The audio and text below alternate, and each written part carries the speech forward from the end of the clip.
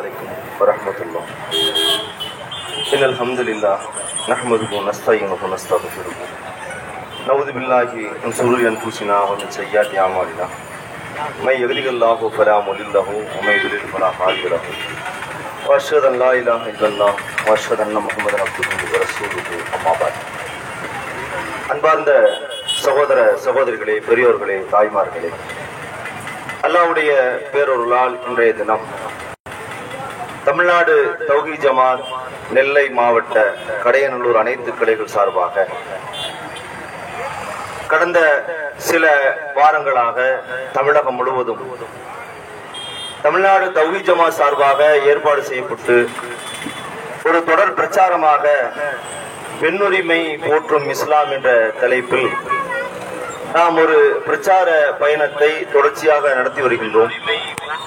அதனுடைய ஒரு பகுதியாக இன்றைய தினம் இந்த மணிக்கூண்டு பகுதியிலே இஸ்லாம் பெண்களுக்கு வழங்கி இருக்கிற உரிமை என்ன, இஸ்லாத்தின் மீது விமர்சனம் வைக்கக்கூடியவர்கள் அவர்கள் முற்போக்கர்களாக இருந்தாலும் சரி அல்லது பாசிச சக்திகளை கொண்டவர்களாக இருந்தாலும் சரி அல்லது இன்ன பிற சமூகத்தவர்களாக இருந்தாலும் சரி, இஸ்லாத்தையும் இஸ்லாம் பெண்களை நடத்தும் விதம் குறித்தும் அவர்கள் எவ்வாறெல்லாம் தன்னுடைய பார்வைகளை முன்வைக்கின்றார்கள், இது போன்ற விமர்சனத்தை முன்வைத்து இஸ்லாமிய மார்க்கத்தை ஒரு கரைபடிந்த மார்க்கமாக ஆக்க நினைக்கின்றார்கள்.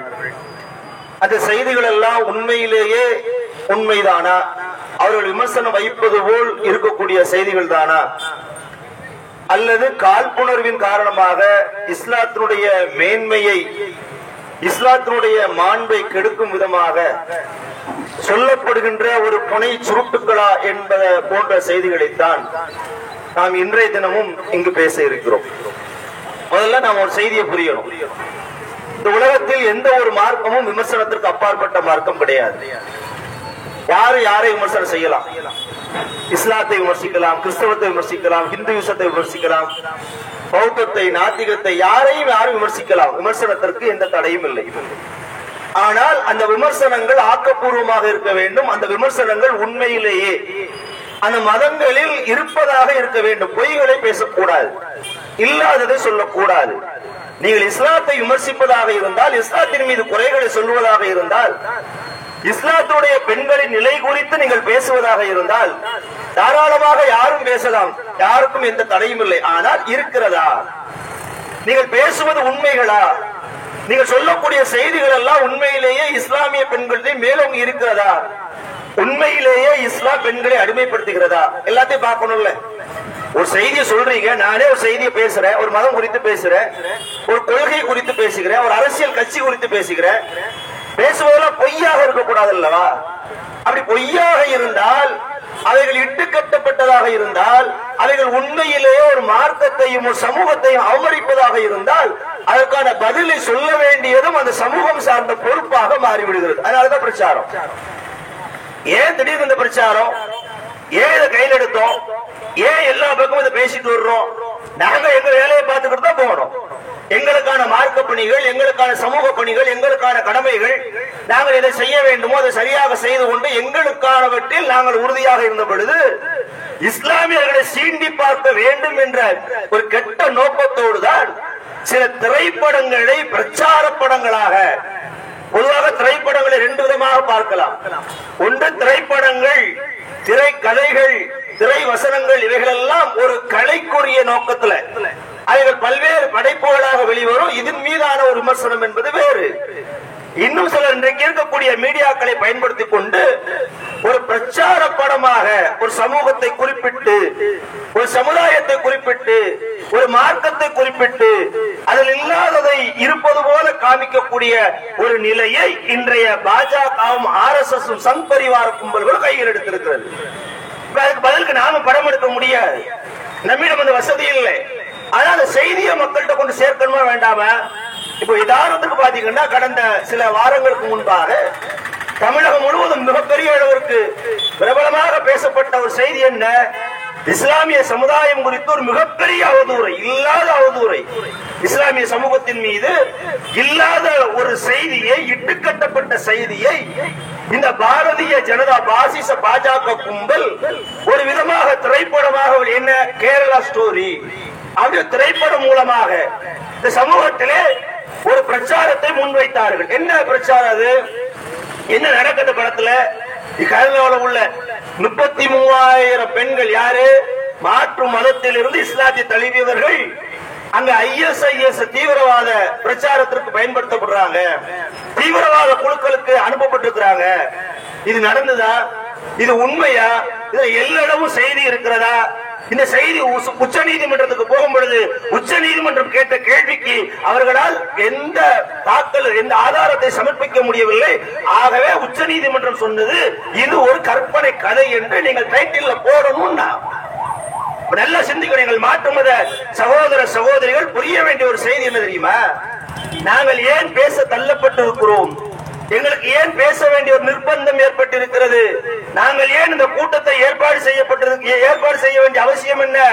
எங்கள் மீதான விமர்சனங்களை நாங்கள் ஒருபோது கடந்து செல்ல முடியாது. என் மார்க்கத்து மேல ஒரு விமர்சனத்தை வைக்க, சமூகத்து மேல ஒரு என்ன மாதிரி விமர்சனம்? மிக மோசமான ஒரு விமர்சனம், தீவிரவாதி என்ற விமர்சனம். இந்து மக்களுக்கும் இஸ்லாமிய மக்களுக்கும் இடையிலே பிளவுகளை உண்டு பண்ண வேண்டும் என்ற நோக்கத்தோடு வைக்கப்படக்கூடிய விமர்சனங்களுக்கு பதிலளிப்பதற்காகத்தான் இந்த திருமணி கூட்டம். நாங்கள் ஓப்பனா தான் சொல்றோம், உடைச்சுதான் பேசுறோம். இந்த திருமணி கூட்டத்துடைய நோக்கமே அதற்கு எதிராகத்தான். நீங்கள் எடுத்திருக்கக்கூடிய ஆயுதத்திற்கு, நீங்கள் எடுத்திருக்கக்கூடிய அந்த பிரச்சார யுக்திக்கு எதிர் யுக்தியாகத்தான் நாங்கள் மக்களை சந்திக்கிறோம். தமிழ்நாடு முழுவதும் பேசுவோம், வாய்ப்பு கிடைக்கும் இடங்களில் எல்லாம் பேசுவோம், இன்னும் கூடுதலாக பேசுவோம். இஸ்லாம் உண்மையிலேயே பெண்களை அடிமைப்படுத்துகிறதா, அப்படி அடிமைப்படுத்தி இருக்கிறதா, இதைத்தான் நம்ம பேச போறோம். நான் கேட்கிறேன், இஸ்லாம் பெண்களை அடிமைப்படுத்துகிறது என்று யாரெல்லாம் கூக்குரல் இடுகின்றார்களோ, யாரெல்லாம் இல்லாததை இட்டுக்கட்டி சொல்லுகின்றார்களோ அவர்கள் முதலில் இந்திய வரலாற்றை தெரிய வேண்டும், இந்திய சமூக வரலாற்றை புரிய வேண்டும். பெண்கள்னா யாரு? பெண்கள் எப்படி அடிமைப்படுத்தப்பட்டார்கள், எப்படியெல்லாம் பெண்கள் நடத்தப்பட்டார்கள் என்பதை இந்திய வரலாற்றிலிருந்து நீங்க பாருங்க. நாம் இருக்கக்கூடிய இந்த மாவட்டத்தோட அருகில் இருக்க மாவட்டம் கன்னியாகுமரி மாவட்டம், பக்கத்து மாவட்டம் தானே.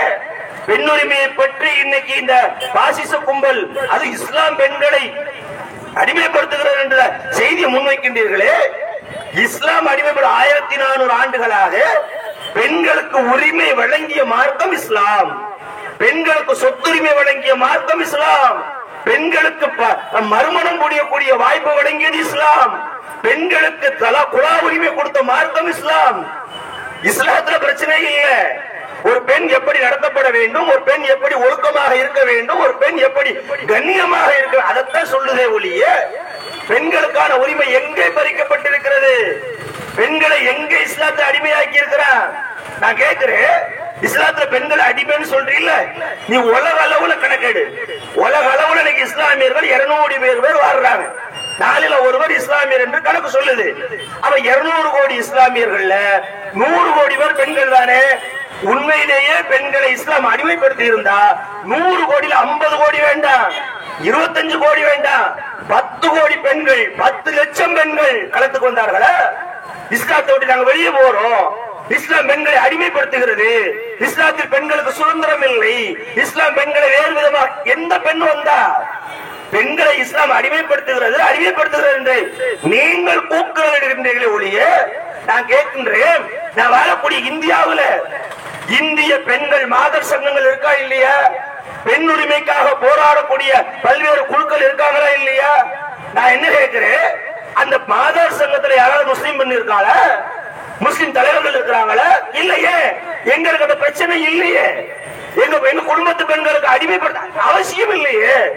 இது எப்படி பிரச்சனை பண்றாங்கன்னா, யார் இந்திய மாதர் சங்கங்கள் என்று பெண்களுடைய உரிமைகளுக்காக போராடுகின்றார்களோ இவர்கள் எவர்களும் இஸ்லாமியர்கள் அல்ல. இங்க எங்கேயுமே இஸ்லாத்துடைய பெண்கள் போராட்டத்துக்கு வெளியே வரல. காரணம் என்ன? போராட்டத்துக்கு வெளியே வர முடியாம இல்ல. இஸ்லாத்துல அப்படி ஒரு பிரச்சனை இல்ல. இஸ்லாமிய சமூக பெண்களிடம் அப்படி ஒரு பார்வை இல்ல. இஸ்லாமிய பெண்கள் எல்லா சமுதாயத்து பெண்களை விட அதிக சுதந்திரமாக, அதிக சந்தோஷத்தோடு நிம்மதியாக வாழக்கூடிய காட்சிகள் இருக்க போய்தான் இஸ்லாமிய பெண்கள் ரோட்டுக்கு வருவதில்லை. இஸ்லாமிய பெண்கள் ரோட்டுக்கு வர்றாங்க. எதுக்கு வர்றாங்க? சமுதாய பிரச்சனைக்கு வர்றாங்க, அரசியல் பிரச்சனைக்கு வர்றாங்க. இன்னைக்கு அப்படித்தான் இஸ்லாமிய பெண்கள் ரோட்டுக்கு வருகிறார்களே ஒழிய இஸ்லாமிய சமூகத்திற்குள்ள எங்களை அடிமைப்படுத்துகின்றார்கள். எங்களை புர்கானிய சொல்றாங்க, எங்களுக்கு மறுமண வாய்ப்பு இல்ல, எங்களுக்கு சொத்துல பங்கு இல்ல, எங்களுக்கு கல்வி உரிமை பறிக்கப்பட்டு வந்திருக்காங்களா? அந்த வரலாறை காட்ட முடியுமா? வரலாறு செய்தி இருக்கிறதா? அப்படி இருந்தா நீ எப்படி வரணும்? முற்போக்காளர்கள் என்று தங்களை காட்டிக்கொள்ளக்கூடிய நாத்திகர்களாக இருந்தாலும் சரி, பாசிச சித்தாந்தத்தை உள்வாங்கியவர்களாக இருந்தாலும் சரி, இஸ்லாத்தை விமர்சிக்கக்கூடிய யாராக இருந்தாலும் இஸ்லாமிய பெண்களுடைய குரலில் இருந்து நீங்கள் பேச வேண்டும். நீ அதான் சொல்ற, இஸ்லாமிய சமூகத்தில் பெண்கள் அடிமைப்படுத்தப்படுகிறார்கள் என்றால் எந்த இஸ்லாமிய பெண் சொன்னா அதை நீ கொண்டு வா. கடைநல்லூர்ல சொன்னாங்களா, புளியங்குடியில சொன்னாங்களா, தென்காசியில சொன்னாங்களா, செங்கோட்டையில சொன்னாங்களா, சென்னையில சொன்னாங்களா, டெல்லியில சொன்னாங்களா? எங்க அடிமைப்பட்டிருக்கோம்? அடிமைப்படுத்துவதாக உரிமை இல்லை என்று யார் சொல்லணும்? அட எனக்கு பசிக்கு என்றால் நான் தானே சொல்லணும். எனக்கு வேறு பசிக்கு சாப்பாடு கொடு, எனக்கு ஆடை இல்ல ஆடை கொடு. தேவை உடையவன் அதை பற்றி பேசாமல் இருக்கிறான் என்று சொன்னா அவனுக்கு தேவை பிரச்சனை இல்லை, அது அவனுக்கு தேவையே இல்லை.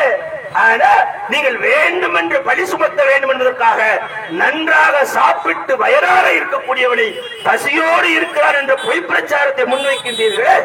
அதை உடைப்பதற்கு தான் இந்த பிரச்சாரம். ஏன் இந்த பிரச்சாரம்? ஏன் இந்த திருமணம்? நீ எப்படி இஸ்லாமிய சமூக பெண்களை நீ எப்படி சொல்லலாம்? இஸ்லாம் பெண்களை அடிமைப்படுத்துகிறது சொல்வதற்கு இவர்கள் கொண்டு வந்து வைக்கக்கூடிய வாதம் என்ன? இஸ்லாமிய பெண்களை பார்த்தீர்களா? எல்லாரும் கருப்பு அங்கி அணிஞ்சிருக்காங்க, புர்கா போட்டிருக்காங்க, ஹிஜாப் போட்டிருக்காங்க. ஆமா, போடத்தான் செய்யறாங்க, போடாம இல்ல.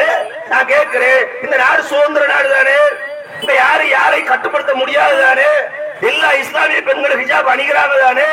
ஹிஜாப் அணியாமல் ஒரு இஸ்லாமிய பெண் சென்றால் அவளை சட்டப்படி தண்டிக்க முடியுமா? அவளை யாராவது கேள்வி கேட்க முடியுமா?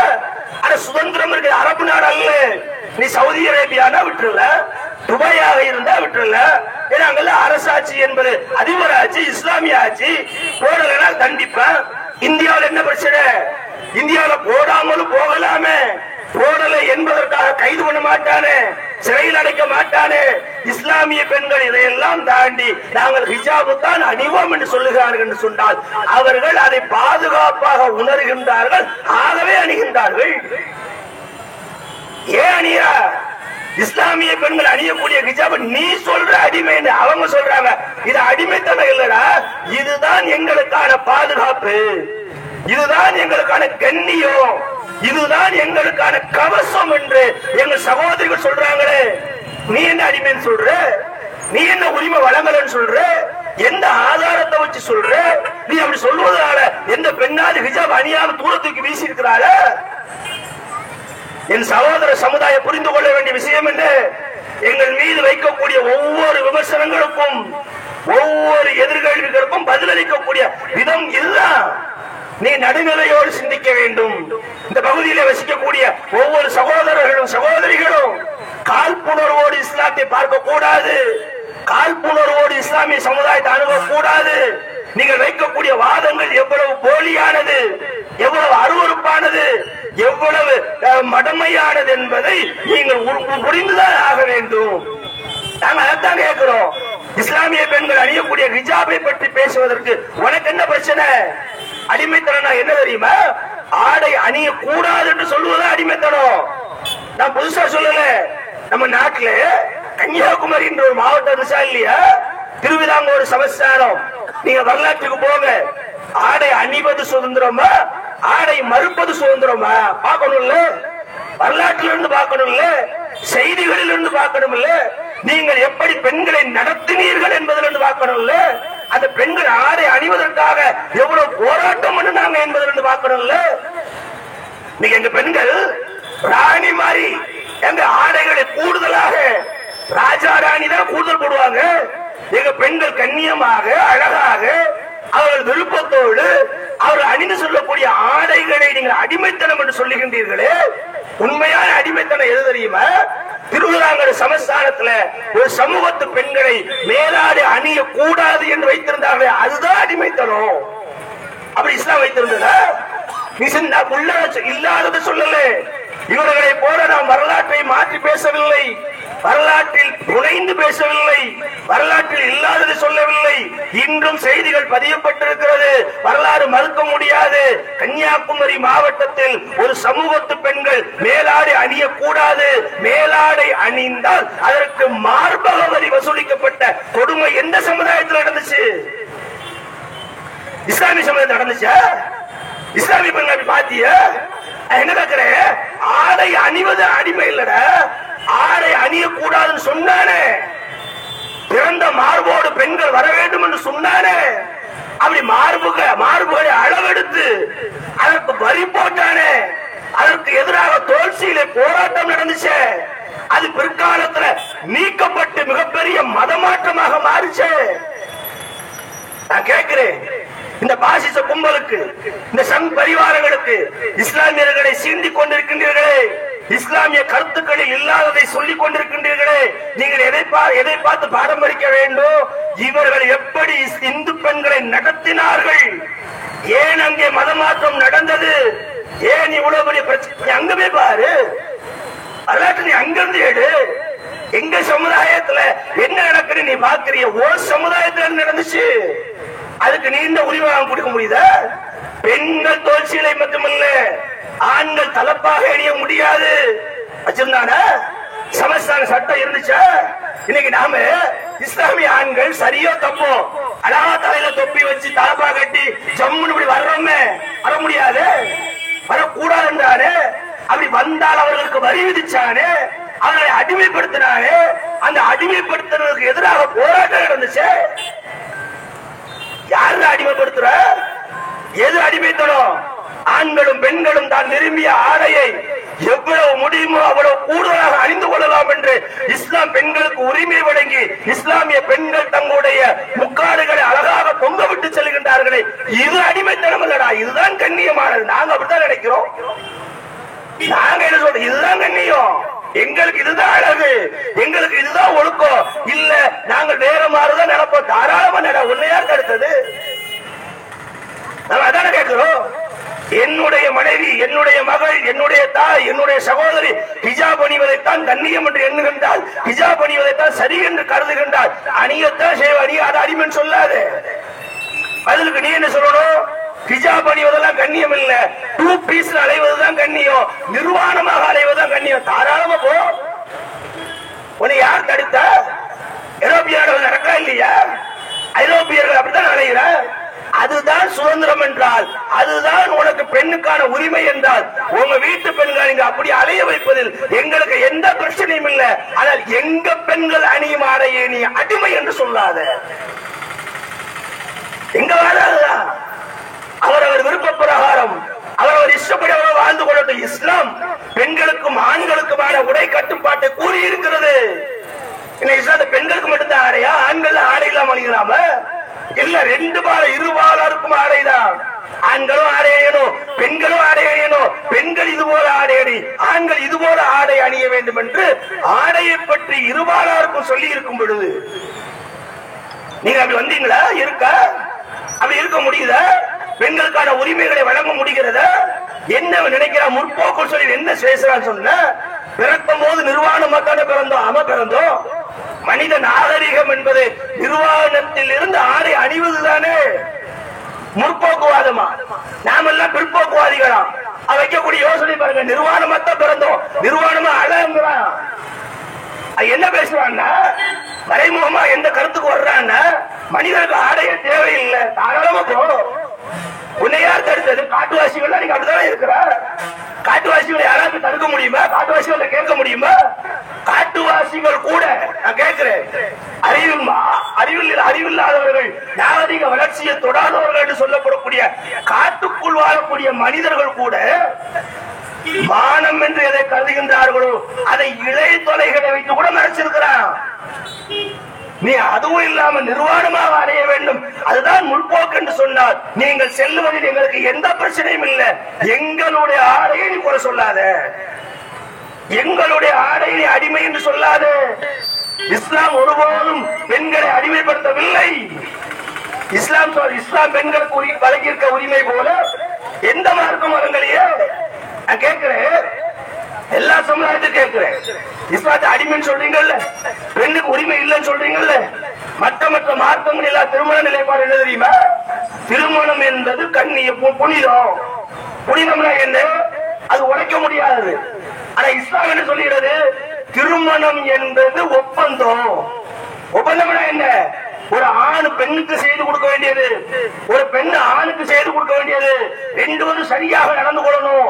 ஒரு ஆண் பெண்ணுக்கு செய்து கொடுத்த ஒப்பந்தத்தில் அவன் சரியாக நடக்கவில்லை என்று சொன்னால் இந்த பெண் என்ன செய்யலாம் தெரியுமா? கல்லானாலும் கணவன், புல்லானாலும் புருஷன் என்று சகித்து செல்ல வேண்டிய அவசியம் இல்லை. அந்த கணவனை தூக்கி தூர எறியலாம். இதான உரிமை, இதான பெண்களுக்கு இஸ்லாம் கொடுத்திருக்கக்கூடிய வழி.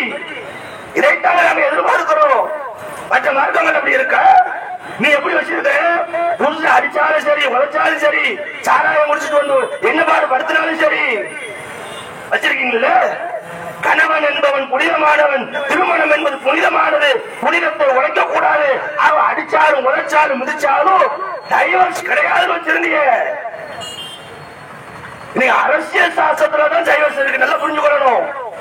இஸ்லாம் மார்க்கத்திலே வைத்திருக்கிறது, மற்ற சமூகங்களில் கிடையாது, சட்டத்துல இருக்கு. சட்ட பிரகாரம் டைவர்ஸ் வாங்குறாங்களே ஒழிய சட்டம் இல்லைன்னா ஒண்ணு நடக்காது. இது யாரு கொடுத்த உரிமை? இதை பத்தி நீங்கள் எப்படி பேச முடியும்? பெண்களை பற்றி பேசுவதை, குறிப்பாக இஸ்லாமிய பெண்களை பற்றி பேசுவதற்கு உங்களுக்கு என்ன யோக்கியதை இருக்கு சொல்லுங்க? என்ன தைரியம் இருக்கு? என்ன யோக்கியதை இருக்கு? என்ன ரைட்ஸ் இருக்கு? இஸ்லாமிய பெண்களுக்கு வழங்கி இருக்கக்கூடிய உரிமைகளை குறை சொல்வதற்கு, விமர்சனம் செய்வதற்கு அதற்கான சான்றுகள் என்ன இருக்கு? தரவுகள் என்ன இருக்கு? இல்ல நான் கேட்கிறேன். சில ஆண்டுகளுக்கு முன்பு வரை 1930 வரை இந்தியாவிலே தேவதாசி முறை என்று ஒன்று இருந்துச்சு. தேவதாசி முறைனா என்ன? பெண்களை நேர்ந்து விடுறது இஸ்லாத்துல இருக்கா? விட்டிகள். அந்த சட்டம் எப்படி உடைக்கப்பட்டுச்சு?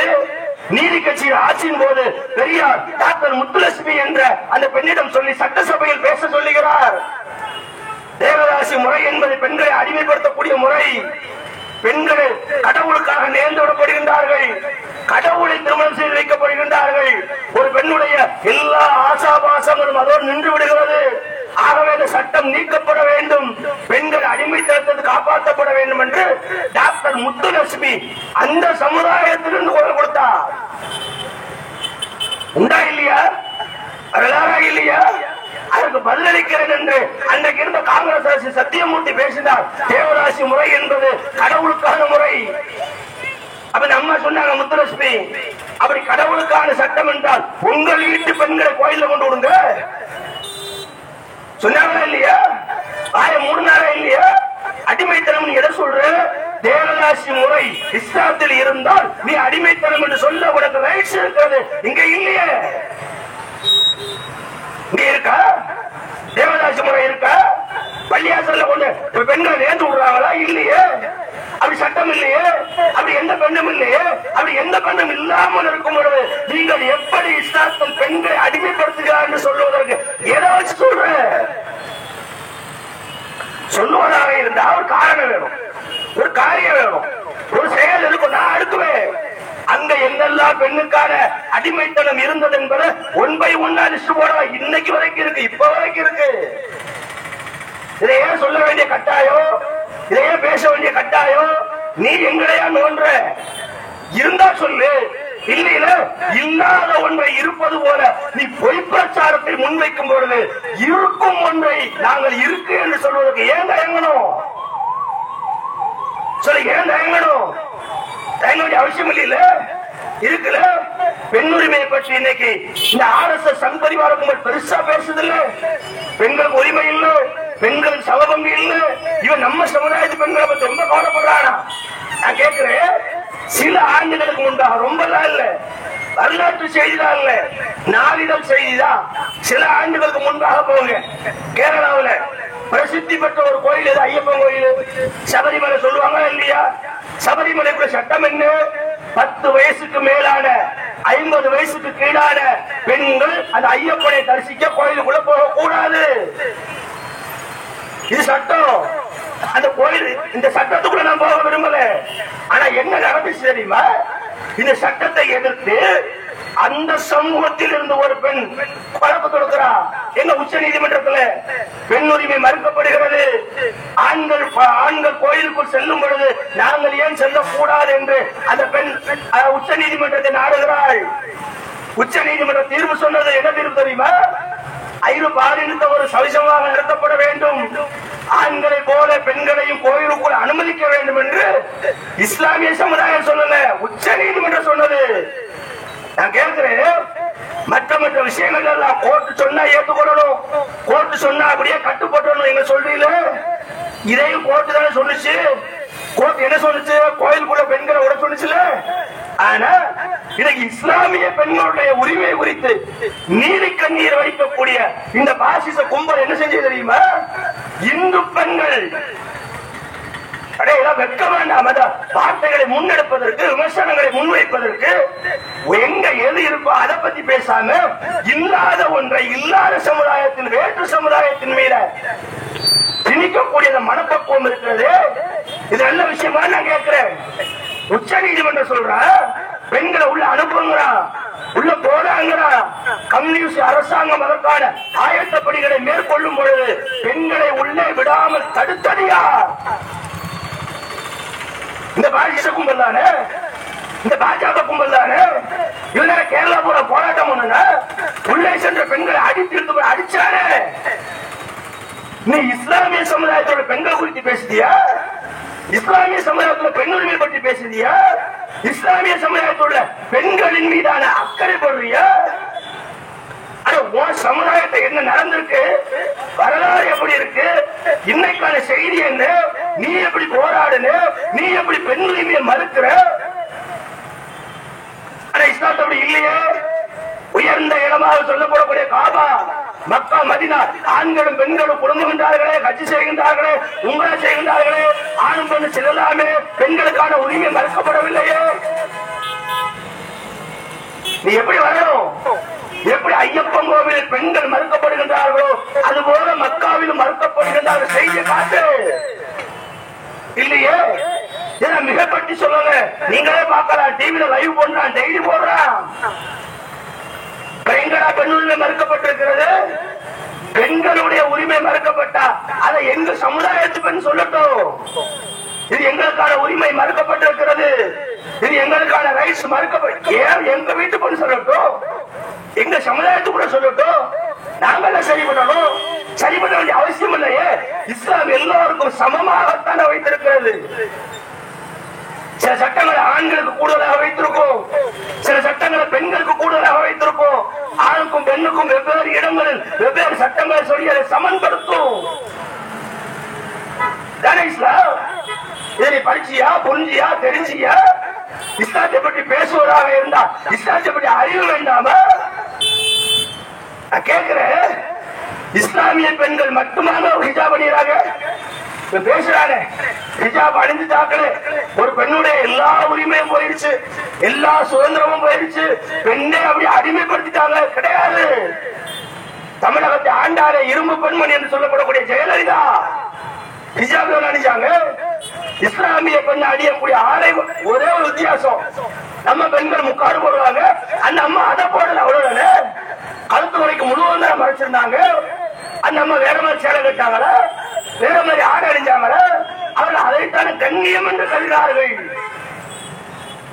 நீ அடிமைன்னு சொல்றீங்களே, அது அடிமை இல்ல, கண்ணியம். ஏன் கண்ணியம் தெரியுமா? ஜெயலலிதாவுக்கு 2 வாழ்க்கை உண்டு. முதல்வர் ஜெயலலிதாவுக்கு சினிமா துறை வரைக்கும் ஒரு வாழ்க்கை, அரசியலுக்கு வந்த பிறகு ஒரு வாழ்க்கை. நல்லா புரிந்து கொள்ளணும். இதை இந்த ஆடை கண்ணியம் தான் என்பதை நாம சொல்லல, இந்த ஆடைதான் கண்ணியம் என்பதை ஜெயலலிதா சொல்றார். எப்படி சொன்னாரு? சினிமாவில் நடிச்சாங்கல்ல, சினிமாவில் நடிக்கும் போது ஹிஜாப் அணிஞ்சு நடிக்கல, உடம்பு முழுவதும் மூடிக்கொண்டு நடிக்கல. சினிமாவில் நடிக்கும் பொழுது ஜெயலலிதா விதவிதமாக அரைகுறை ஆடைகளைத்தான் அணிந்தார். இல்ல மறக்க முடியுமா? இன்னைக்கு வீடியோ இருக்கதால செய்தி. ஜெயலலிதா சினிமா வாழ்க்கையில் இருந்த பொழுது ஜெயலலிதாவுக்கான ஆடை என்ன? அதே அம்மையார் ஜெயலலிதா அரசியலுக்கு வந்த பொழுது அவர் அணிந்த ஆடை என்ன? அப்ப அந்த அம்மா நினைக்கி சினிமாவில் அப்படித்தான் இருக்க முடியும், அங்க வெக்கமான பார்க்க கூடாது, அங்க எடுத்து மூடுனா யாரும் பார்க்க மாட்டான். நினைச்சாங்கல்ல, அவ இழுத்து மூடுவதுதான் கண்ணியம் என்று. யாரு யார நீ அடிமைன்னு சொல்லுதியோ, எந்த ஆடைய அடிமைன்னு சொல்லுதியோ, அந்த அம்மா செஞ்ச வேலை என்ன தெரியுமா? எல்லா ஆண்களையும் காரணம் வச்சா. ஜெயலலிதா சாதாரண ஆள் கிடையாதானே. ஜெயலலிதா வீழ்ச்சி நமக்கு தெரியும். பெரிய பெரிய மீச, முறுக்கு மீச, பெரிய பெரிய ஆட்களை எல்லாம் யாராக காலில் விடு. ஆணாதிக்கத்தை சம்மட்டி அடி கொடுத்தவர் ஜெயலலிதா. சில விமர்சனம் இருக்கு, தவறு இருக்கு. ரெண்டாவது விஷயம், ஜெயலலிதா பயந்தவரா நான் கேட்கிறேன். இந்த ஆடைதான் ஒரு மனிதனுடைய சுதந்திரத்தை பறிக்கிறது என்று சொன்னால் ஜெயலலிதா அந்த ஆலயத்துக்கு தூர அணிஞ்சிருக்கணுமே. ஜெயலலிதா அணிஞ்சாங்க, முக்காடு போடல முஸ்லீம் காட்டுவதற்கு. ஆனா இன்னைக்கு வடநாட்டில் பார்த்தா பல பெண்கள் முக்காடு அணிந்திருக்கிறார்களே. இல்லன்னு மறக்க முடியுமா? நீ ஹிஜாப அடிமைன்னு சொல்ற, வடநாட்டுக்கு போ. வடநாட்டுக்கு கூட நீ போக வேண்டாம், பாடுக்கு வா. செங்கோட்டை பக்கத்துல சேட்டுமார் பெண்கள் நிறைய இருக்கிறாங்களா, அங்க இருக்காங்களா, தொழில் செய்யறாங்களா? அவங்க வீட்டு பெண்களை தூரம் பாரு, எல்லாம் முக்காடு போட்டுக்கிறாங்க. இவ்வளவு இருக்கு. முந்தா நாள் நடந்த ஐபிஎல் போட்டி, ஒரு கப்பு வாங்கல சிஎஸ்கே. அந்த கப்பு வாங்கின அணியினுடைய வீரர்களுடைய குடும்ப போட்டோவை போடுறான். அது முஸ்லிம் வீரர்களுக்காக போய் தாடி வச்சிருப்பான். அவன் மனைவி அழகா ஹிஜாப் பண்ணிட்டு அவரோடு நிக்கிறா. அதுக்கு மேல உள்ள போட்டா ரவீந்திர ஜடேஜா போட்டா அவன் மனைவியோடு நிக்கிறா. அந்த அம்மாவும் கரு போட்டு. நீ ஏதோ அடிமைன்னு சொன்னியோ, ஏதோ பெண் உரிமையை பறிக்குதுன்னு சொன்னியோ, அந்த ஆடையை அந்த கிரிக்கெட் வீரனுடைய மனைவி அணிஞ்சிருக்கிறாரு. அவனுக்கு காழ்ப்புணர்வா இல்லையா? ஒரே ஆடைதான், ஒரே விஷயம் தான். அதை ஒரு சமுதாயத்துல செஞ்சால் பிரச்சனை இல்லை. அதையே இஸ்லாமிய சமுதாயத்தில் இருந்தால் அதை நாங்கள் அடிமைத்தனம் என்று சொல்லுவோம் என்று சொன்னால் அதற்கு நாங்களும் பதிலளிக்கத்தான் செய்வோம். சொல்லத்தானே வேணும், பேசத்தானே வேணும். பேசுவதான மக்களுக்கு புரியும். நீதான விமர்சனங்களை முன் வச்சு, நீதான பிரச்சனை எடுத்து சும்மா போறது, நீதான சரித்திரத்தை சொல்ற. நீங்கள் ஆரம்பித்தீர்கள் என்பதற்காக நான் இல்லாதது சொல்லல. இவ்வளவு நேரம் பேசுற ரெக்கார்டு, வரலாறு, செய்தி இன்னைக்கு இருக்கு, எடுத்து பாரு. இஸ்லாத்துல பெண்கள் உரிமையை பற்றி பேசுவதற்கு உங்களுக்கு என்ன யோக்கியம் இருக்கிறது, தைரியம் இருக்கிறது என்று நான் கேட்கிறேன். இன்னும் சொல்ல போன இஸ்லாமிய சமுதாயத்தில் முத்தலாக் தடை சட்டம் பிரதமர் நரேந்திர மோடி கொண்டு வந்தாரா இல்லையா? பெரிய அளவுக்கு பெரிய இஸ்லாமிய சமுதாயத்து மேல இவருக்கு பெரிய அக்கறை போல காட்டி ஒரு பெரிய அளவுல அந்த முத்தலாக் தடை சட்டம் கொண்டு வந்தீங்க.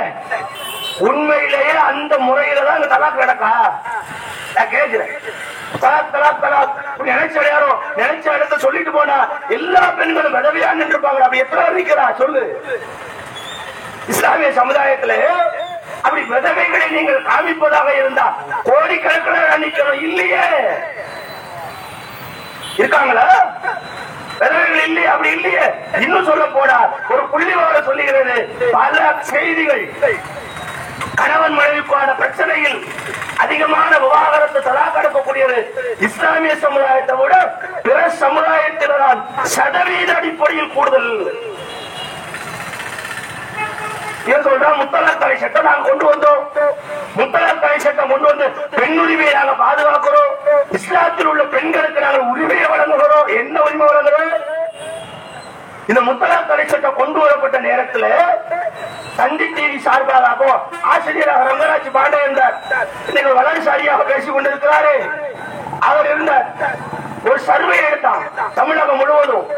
என்ன சர்வே தெரியுமா?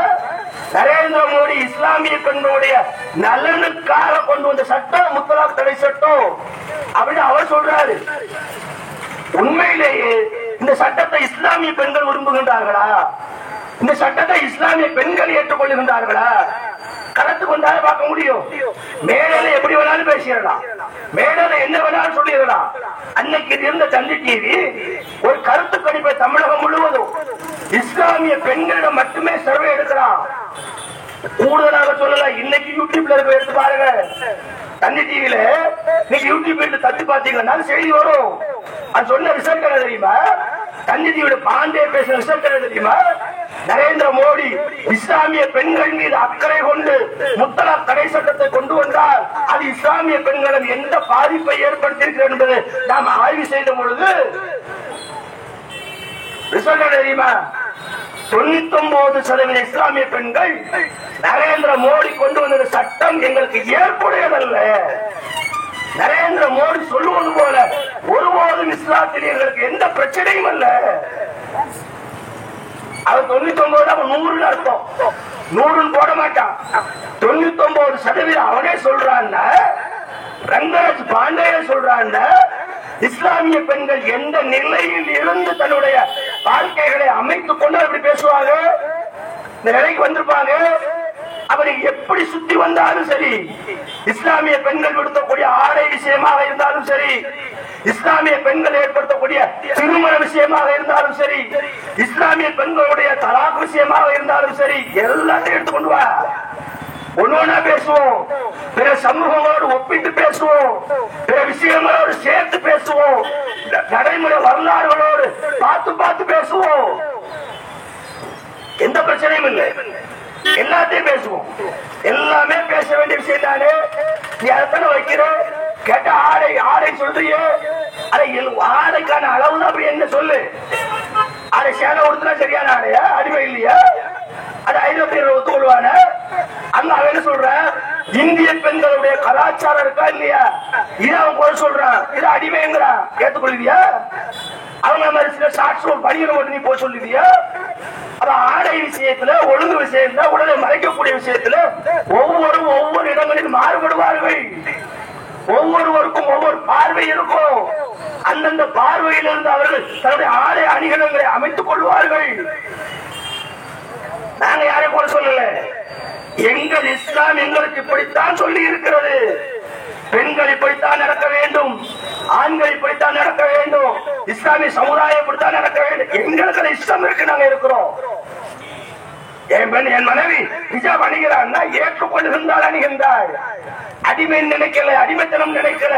நீ என்ன அடிமைத்தனம் நினைக்கிற? நீ எப்படி அதை அடிமைத்தனம் என்று விமர்சனம் செய்ய முடியும்?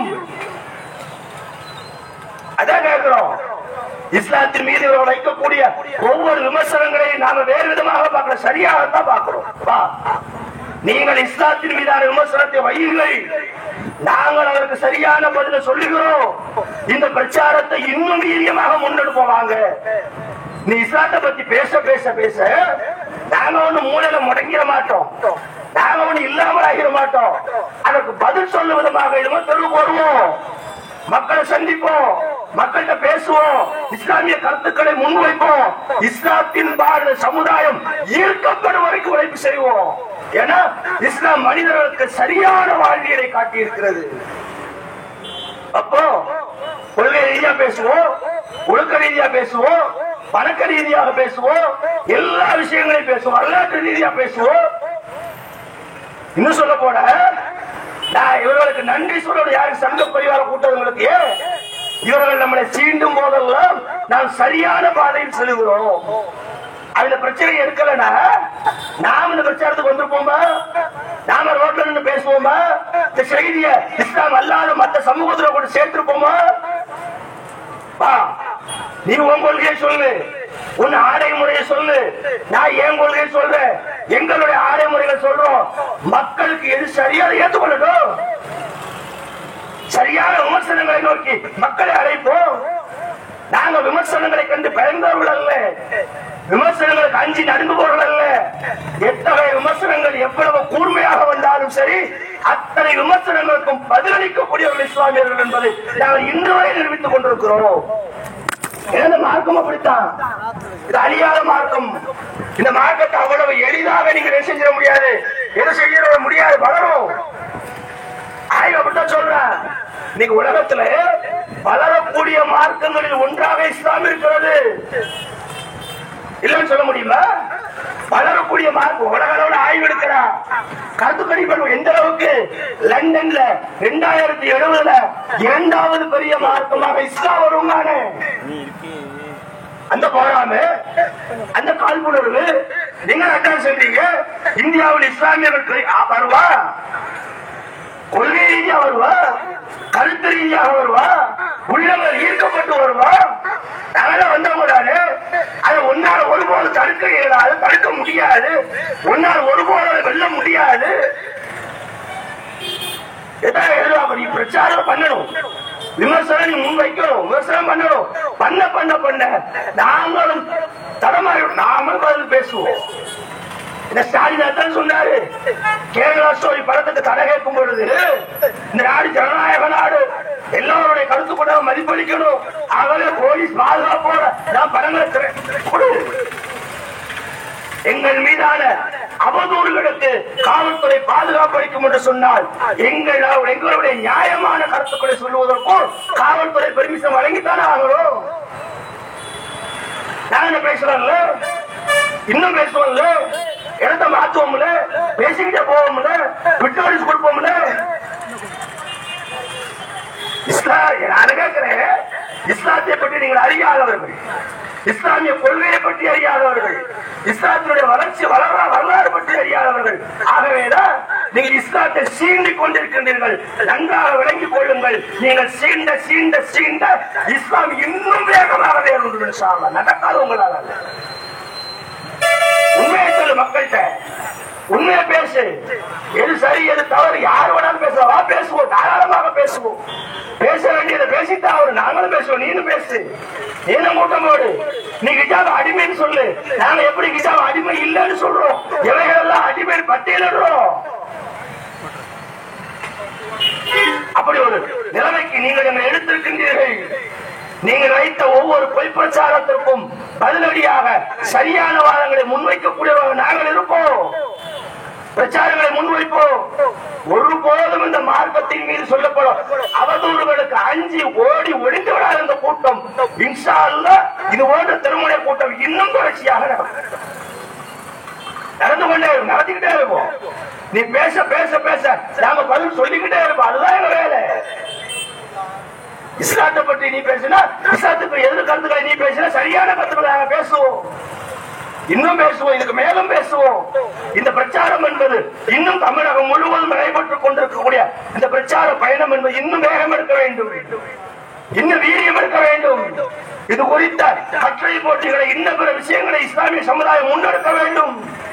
இஸ்லாத்தின் மீது அவர் சொல்லக்கூடிய அவதூறு கருத்துக்களுக்கு தக்க பதிலடியாக சரியான கருத்துக்களை நாம் கொண்டு சேர்க்க வேண்டும். அல்ல தௌஹீத் ஜமாத் மட்டும் முன்னேறினா போதாது, ஒட்டுமொத்த இஸ்லாமிய சமுதாயம் வரணும். வந்தால் மட்டும்தான் இவர்களை கருத்து ரீதியாக வெல்ல முடியும், இவர்களை பிரச்சார ரீதியாக வெல்ல முடியும், இவர்களுடைய அந்த ஓட்டங்களை அடக்க முடியும். அதற்காக ஒட்டுமொத்த சமுதாயம் கைகோர்க்க வேண்டும், ஒட்டுமொத்த சமுதாயம் தன்னுடைய பிரச்சாரங்களை முன்னெடுக்க வேண்டும். இஸ்லாம் சொல்லக்கூடிய அழகான உரிமைகளை, இஸ்லாம் பெண்களுக்கு வழங்கி இருக்கக்கூடிய அழகான விஷயங்களை எல்லாவற்றையும் பொது சமூகத்திடம் சேர்க்கக்கூடிய ஒரு கூட்டமாக இஸ்லாமிய கூட்டம் என்னைக்கு மாறுகிறதோ அன்னைக்குத்தான் இவர்கள் வாயை அடைப்பார்கள். அத்தகைய சரியான பாதையை நோக்கி நாம் நகர வேண்டும், நகருவோம் என்று கூறி என் உரை நிறைவு செய்கின்றேன்.